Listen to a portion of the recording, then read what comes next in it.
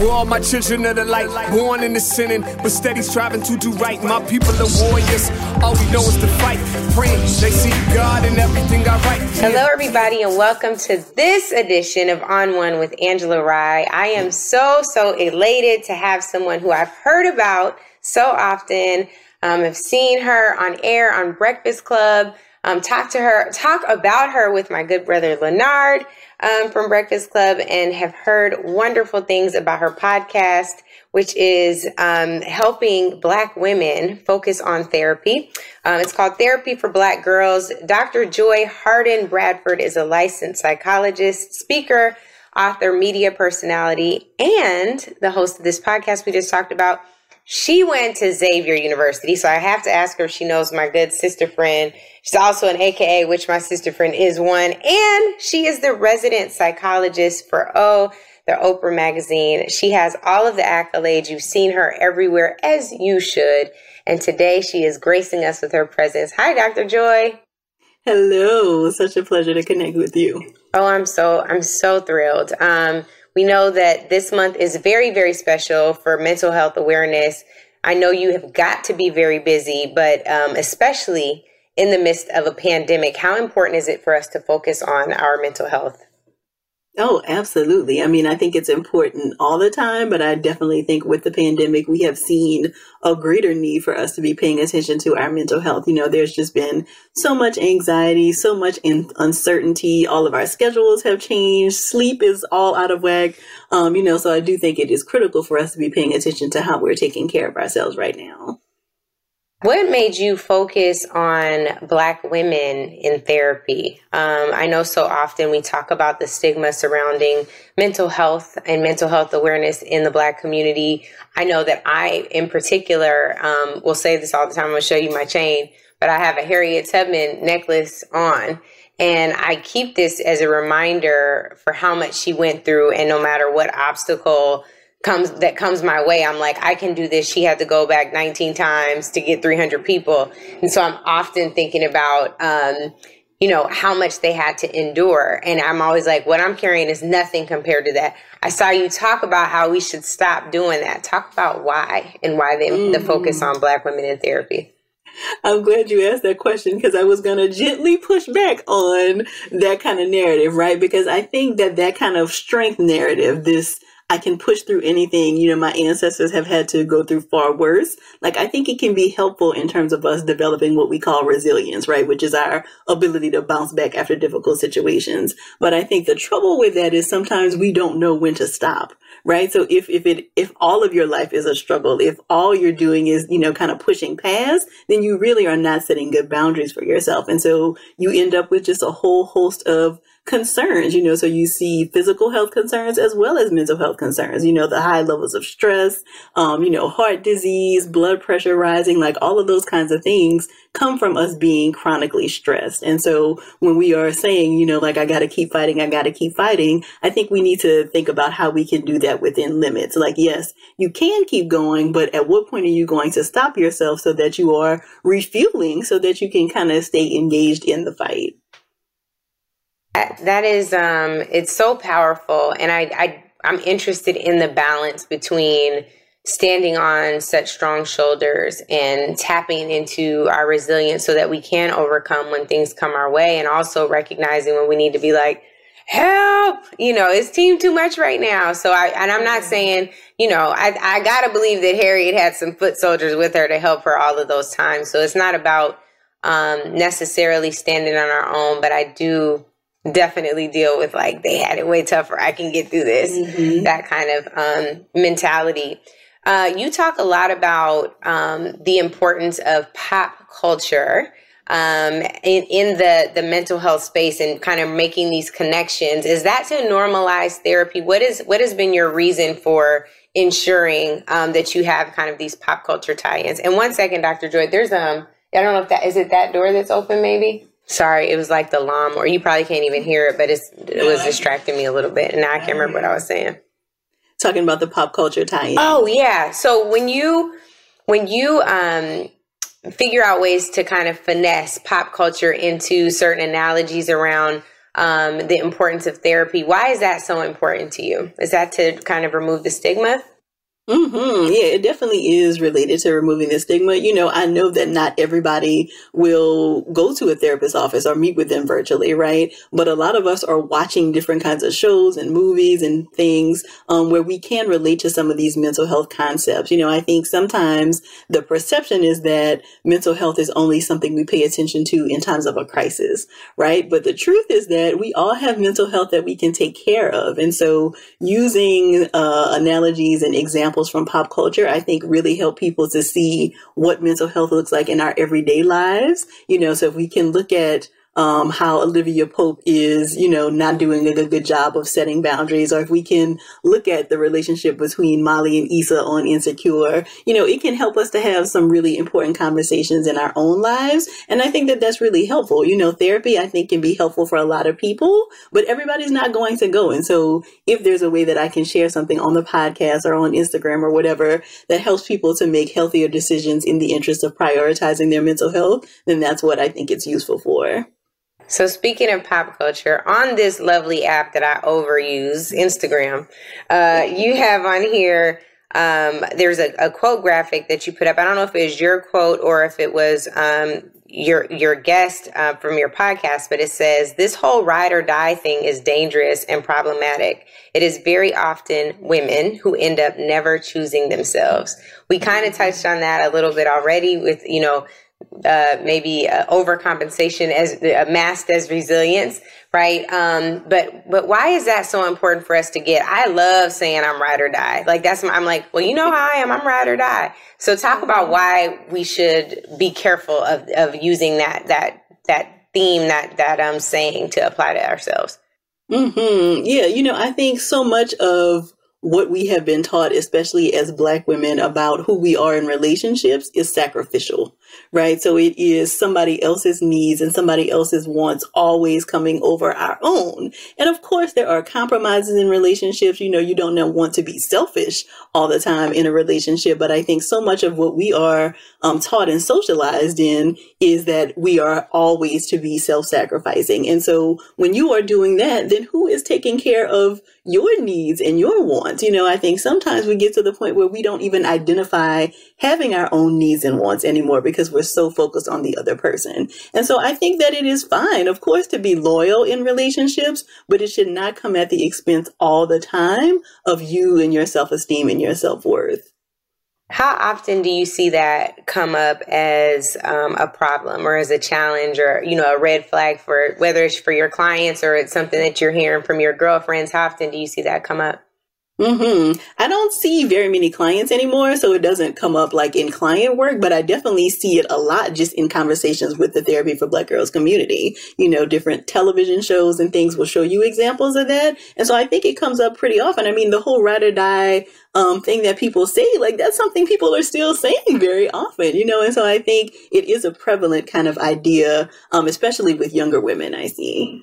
So Dr. Joy, you've gotten so busy that you're not seeing clients anymore. Is that what's happening? Or did you always prefer, like, I want to make sure that I'm exposing people to this idea of psychology and psychotherapy, and that is my mission more than one-on-one consultation? What is it? Absolutely not. I think if you would have had this conversation with me 10 years ago, all I really wanted to do was have like a great private practice seeing clients. Like that had been my dream. Right. And so, but before Therapy for Black Girls was my full-time job, I was the director of the counseling center at Clark Atlanta University. And so I was, doing counseling work with students there, but had a small private practice on the side. And then Therapy for Black Girls took off and I couldn't manage all of the things at the same time. And so I still really love doing therapy. So I always feel like I want to be doing some of it, but the podcast and the directory and my speaking have just taken up far more of my time. I love to hear it and I love to see it. I think that is, it's a remarkable testament to who you are and, your ability to demonstrate to all of us, to the world, how important this particular service is. And I hope that you are proud of yourself because now, as we're sitting in this month, that awareness, that you've made a bunch of people aware who've also made a bunch of people aware. There was something I was reading earlier about, again, about the stigma in the Black community around therapy and how white people will say, I'm going to see my therapist. But I know a lot more Black people now who have been starting to say that over the last few years. I think that speaks volumes about the work that you do, volumes about the work that Leonard is doing now with the Mental Wealth Alliance. So I just want to commend you all for doing that and taking one for the team. And I hope that in the long run, it gives back to you all that you've given to all of us.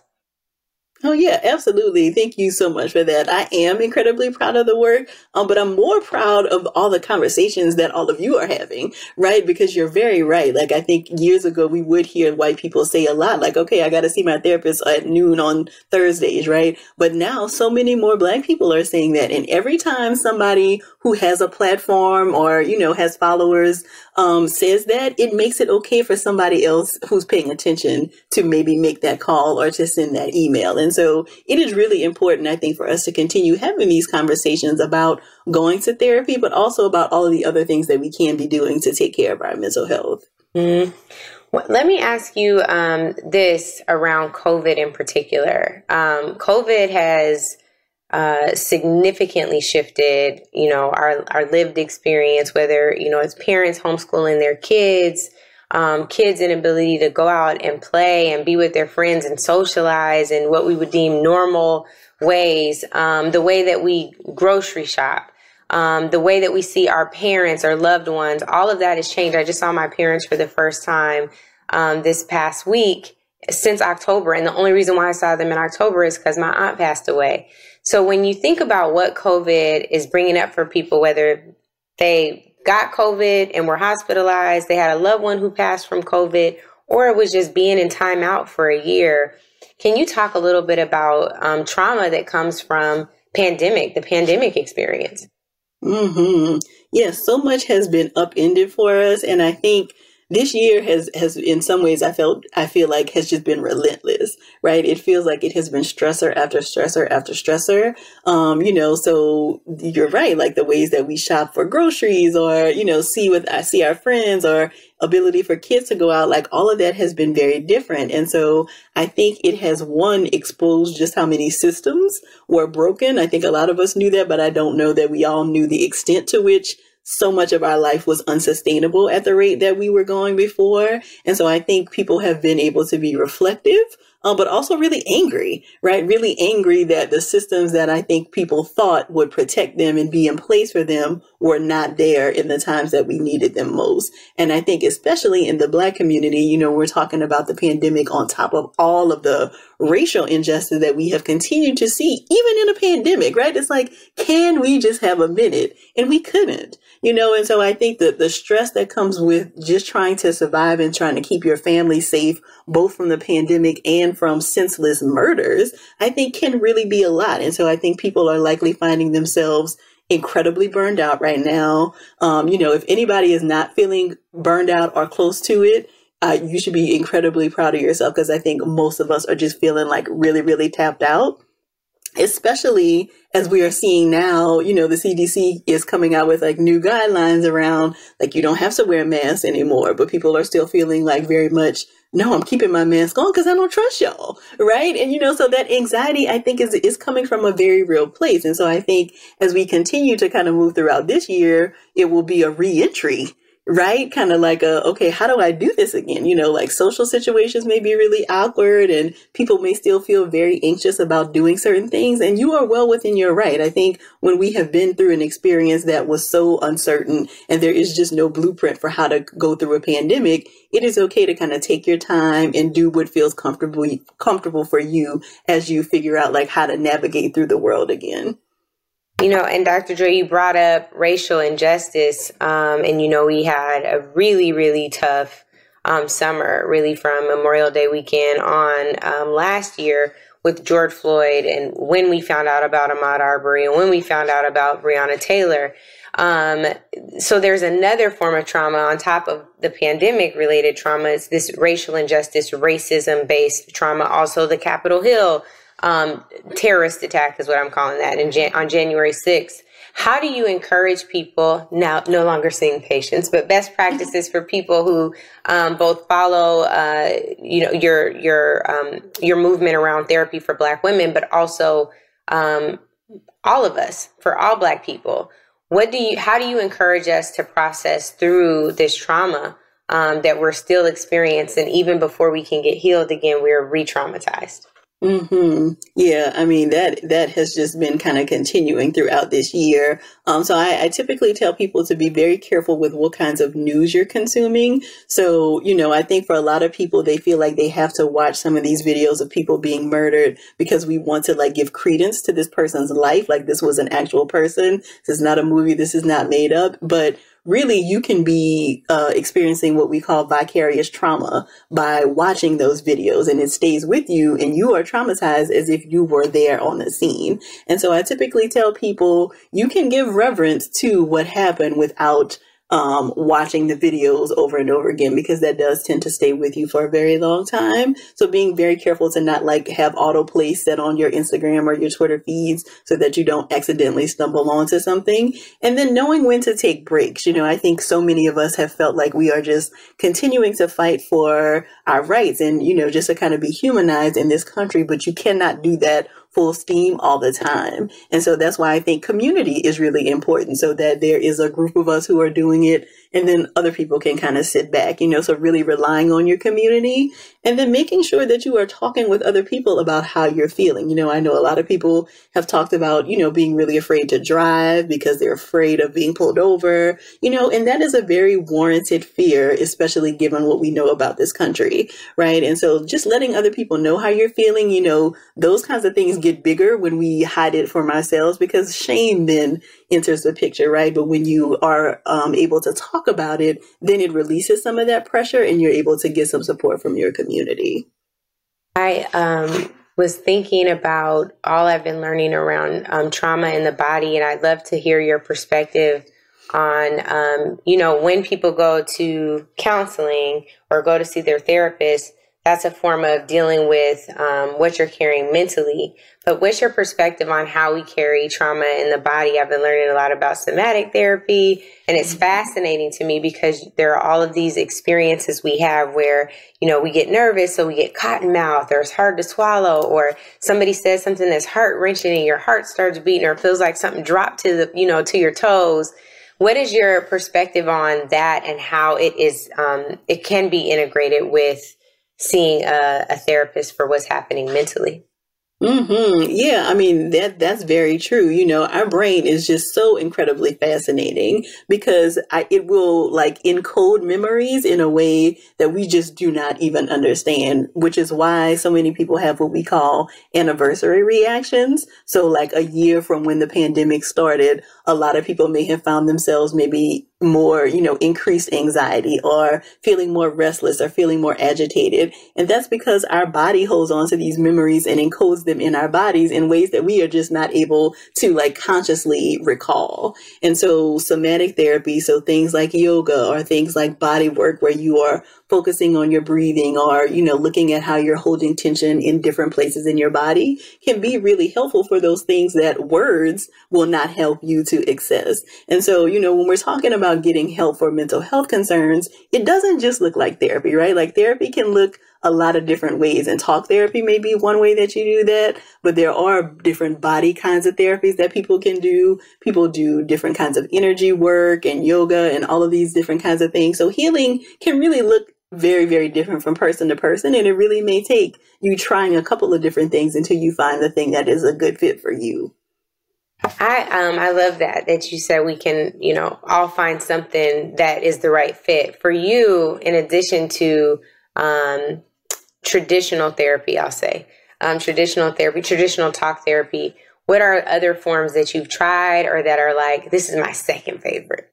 Mm-hmm. I haven't really tried anything other than talk therapy because I feel like I am a very verbal person. And so I think talk therapy is like a good place for me to kind of, that's where I feel comfortable. But I also do a lot of journaling, which I would also suggest for people, just kind of writing out your thoughts. And if you're somebody who journals across time, it's really cool to kind of look back at like past journals to see if there are connections, right? So if every year in April you're writing about a certain thing, there's a way to kind of explore like, okay, well, what happened here? And like, how might I be able to learn from these patterns that I've shared in my journal? So that's something that I really enjoy. Yeah. I just learned about this concept of free flow writing, which is, write for 10 minutes. My friend Chris told me about this, write for 10 minutes and then like burn it. So you get all this stuff out the way. And it really has, I do it in my devotional time in the morning. It's been good for the last several days because I'm like, I don't realize how much stuff is just kind of piled up and it blocks, where you sit in your authenticity or where you sit in your best or higher self or where you sit in your most godlikeness, it's like, wow, it's a lot of stuff that is packed into our memories and we can be, filtering that stuff through all day long and people are like, what's wrong with you? Right. And you're carrying all that other stuff. So I can definitely appreciate that. I want to try some other things. So I'll let you know how they go. Yeah. And, Angela, I think related to that, what you're really talking about is just having quiet time, right? So in that free flowing writing exercise, what you're doing is really just allowing yourself to be quiet so that you can engage with your innermost thoughts. And I think that a lot of us just don't do that for a variety of reasons, right? A lot of us are afraid to be quiet because sometimes we're afraid of what's going to come up. Right? I was so afraid to do that. Like, I was like, yo. And then it's like, thank God for the fire, because if people knew what was in my head, and I was talking to my best friend because we've been doing this devotional time together so we could just be accountable for 20 minutes every morning. And I was telling her, I was like, girl, this stuff looks so manic. Like it's just all over the place. And she was like, that's okay. You about to put it in the fire, but it's a trip. So, anyway, yes, free flow writing, quiet time. I think I am a little afraid of my thoughts. That's interesting. Mm-hmm. Yeah, that's why so many of us will pack our schedules, right? Even in a pandemic, we are going from Zoom to Zoom to Zoom because we just do not want to be quiet. And so sometimes it's a real fear of what's going to come up. What am I going to learn about myself? Or what have I been pushing down so hard that I just don't even want it to bubble up if I give myself some quiet? So Dr. Joy, I want to transition a little bit and talk about self-care. A question that was coming up, almost in almost every college speech was, what do you do for self-care? And I'm sure it's because of, how they see me like, oh, you're busy a lot. You have to take care of yourself.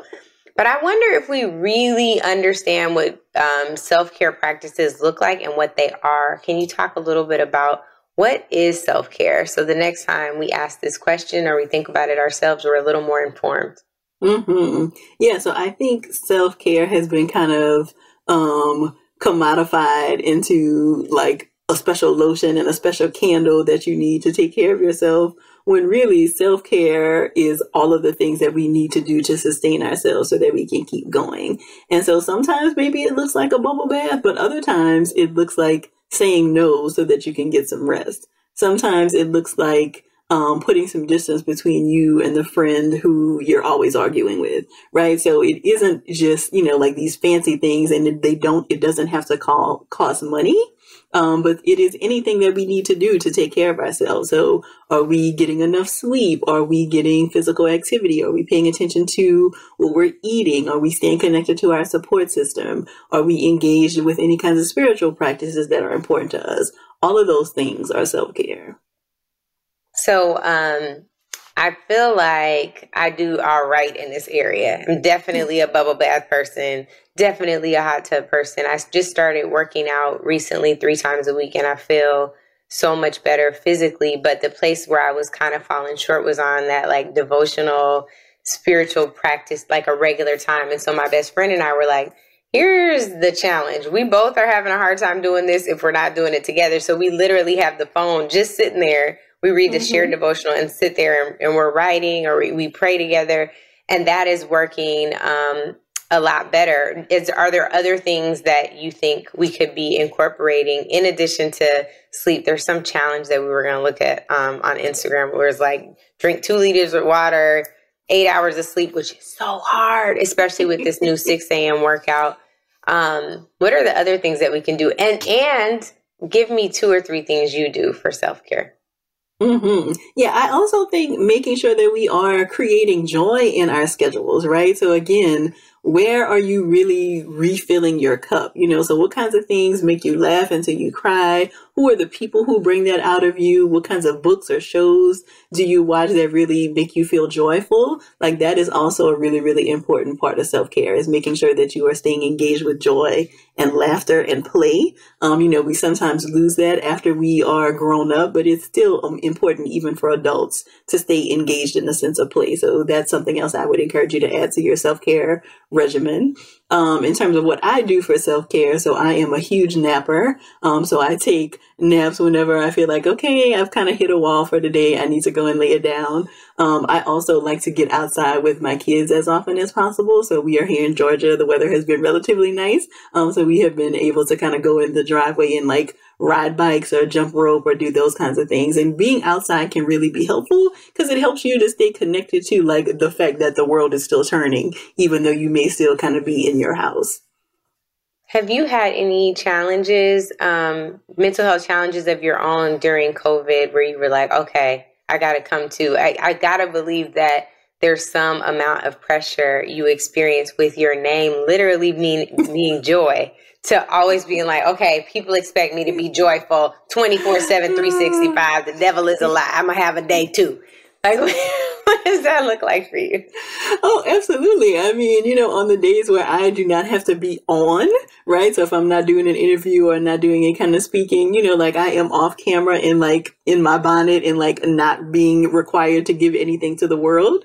So that definitely has been the case for me. And, like I definitely have struggled with anxiety also like throughout the pandemic, both for myself and my family. And I have 2 small kids, right? And so it still feels like there's still unknowns related to like children in COVID. And so that makes me incredibly anxious about what the fall looks like. Like they've been home this entire year with virtual schooling. And so I'm still worrying now about like what August looks like, about, making decisions about whether they go back to school or not. And Dr. Joy, when that anxiety hits, do you immediately recognize it and then start to engage in some practice? Or sometimes is it like the next day, like, ooh, I was really anxious. What does that practice look like for you? Yeah, I think both. But, I also have a regular therapy appointment on Tuesdays at 2:00, which really helps me to kind of stay grounded. And so I can talk with her about, like I felt an increase in anxiety this week around whatever. So she really helps me to kind of keep things in perspective. And sometimes I'm able to like talk myself out of it, right? So I can recognize like, okay, this is just a high anxiety moment. Let's just take some deep breaths and, kind of get through this. But other times I like kind of journal around it and then bring it back to my therapy the next week. I love that. I'm getting all the gems right now. I feel so special. And speaking of special, one of the things that I've seen often in the Black community, growing up, and I would say less so now, but I still think there's some of that out there around the stigma around our mental health, is we'll say somebody is special, or, they always been a little different, or so-and-so is crazy, or so-and-so is out their mind, or they're nuts. What do you say to people about the terminology we use when somebody has like a diagnosed mental disorder, or they're just experiencing depression, or they're experiencing behavior that feels kind of manic or erratic? Maybe it's from a lack of sleep. Maybe it's because they're grieving. Whatever it is, what are some of the things that we can do to be more conscious with our words and making sure that we're not demonizing or stigmatizing someone that does need help? Yeah, this is such an important question because that kind of language definitely does further stigmatize language. It makes it more difficult for people to share when they're having concerns because they're afraid of what people are going to say. So I would definitely encourage you to be very mindful of, kind of throwing around labels and this is so crazy and like all of that kind of language, I think is important to kind of stay away from, and using people first language. I'd also wonder, why are you feeling the need to talk about a diagnosis anyway, right? If you are not a trained mental health professional engaging in a professional relationship with someone, is there really a need for you to be talking about anybody's diagnosis anyway? And I think sometimes this comes up maybe when we are offering to try to get somebody help, but I would encourage people not to get so focused on like, oh, what might the diagnosis be, but instead refer to the symptoms that you're having. So let's say you have a friend who you realize, is kind of staying up for days on end, or they're not like as excited about certain things like they used to be, then I would encourage you to talk with them about the symptoms. Like, hey, I've noticed that it doesn't seem like you slept in the last 3 days, or it feels like you don't come to Bible study anymore. I'm just wanting to check in. Is there anything I can help you with? Right. So focusing on the behavior that you are observing, as opposed to any kind of diagnosis that you think might fit, is a far better way to enter that conversation. And speaking of Bible study, we got to go to church. So, Dr. Joy, one of the things that I saw, really growing up in church, really high school, I started going to Kojic Church.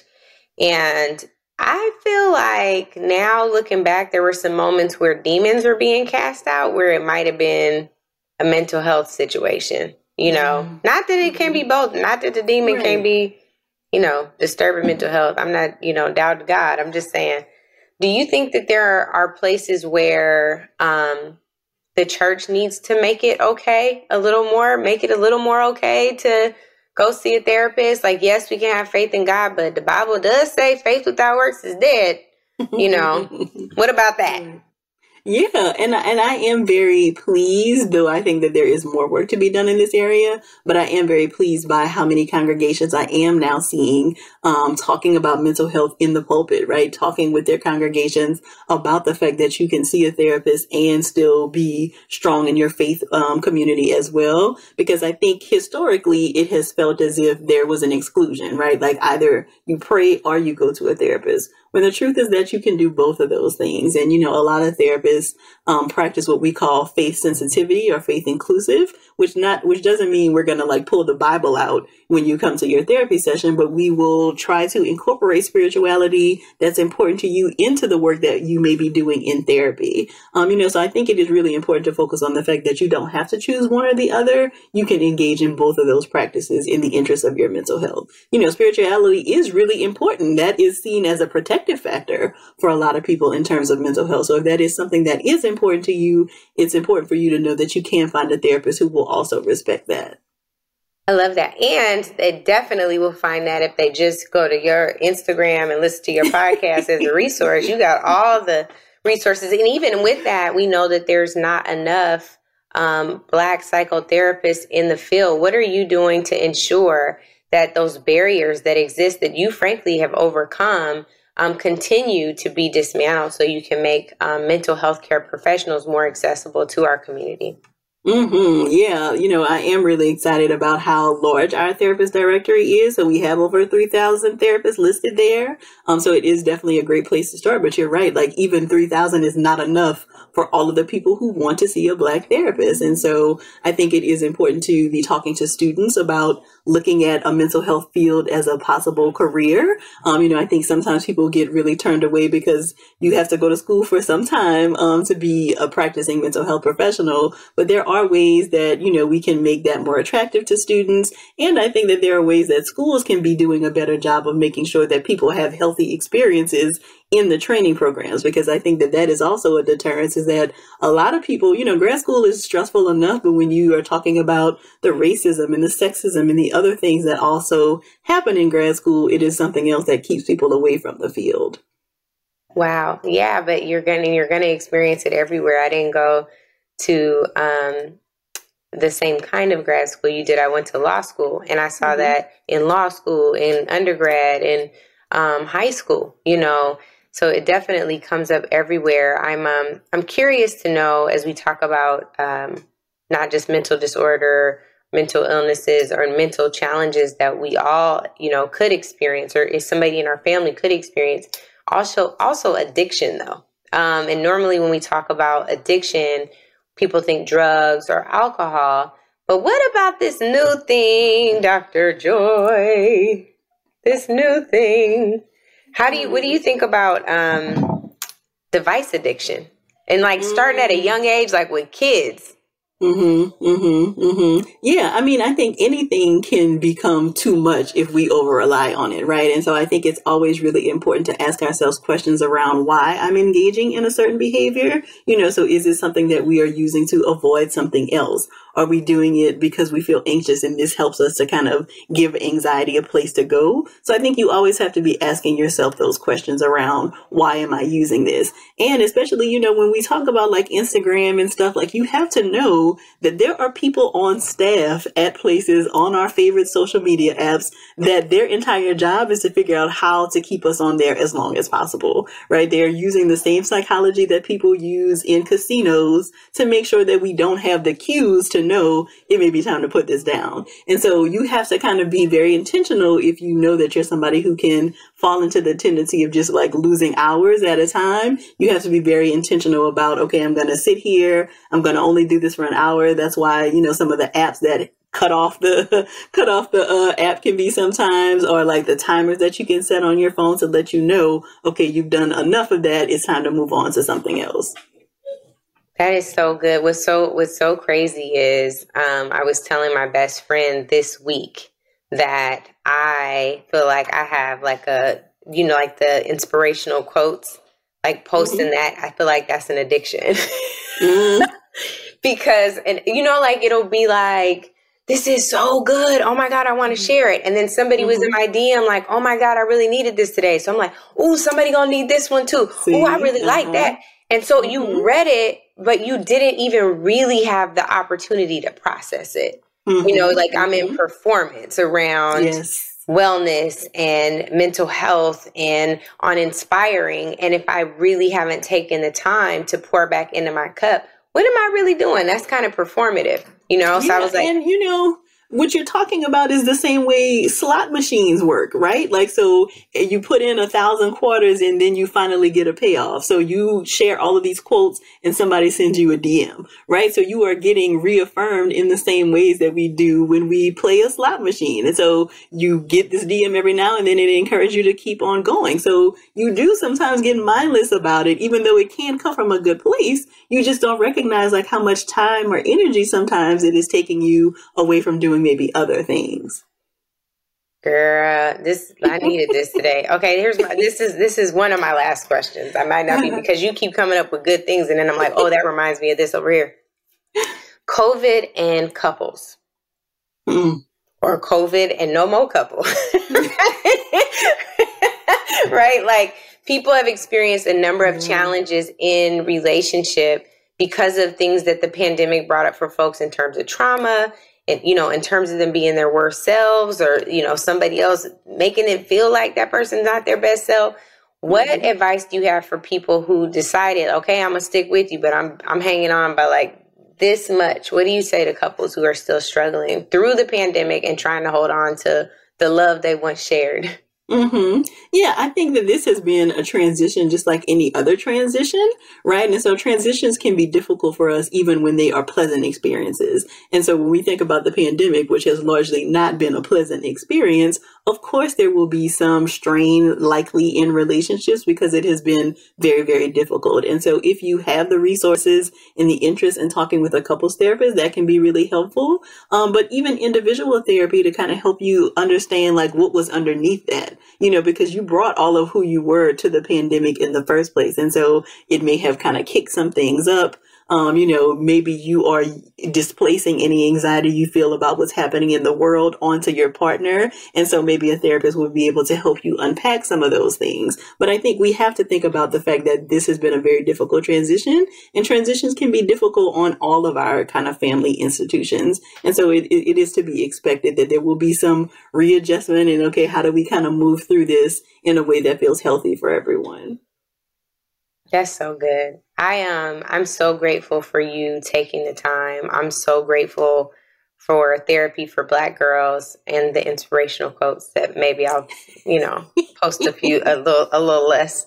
But I also am grateful for who you are, Dr. Joy, the fact that you bring joy to the world through healing in a real way. And you're so committed to doing that for Black women and Black girls and our people. And it just is so meaningful because I know that we are so much better because you're here serving and also getting that self-care on with that bonnet when you don't have to be serving.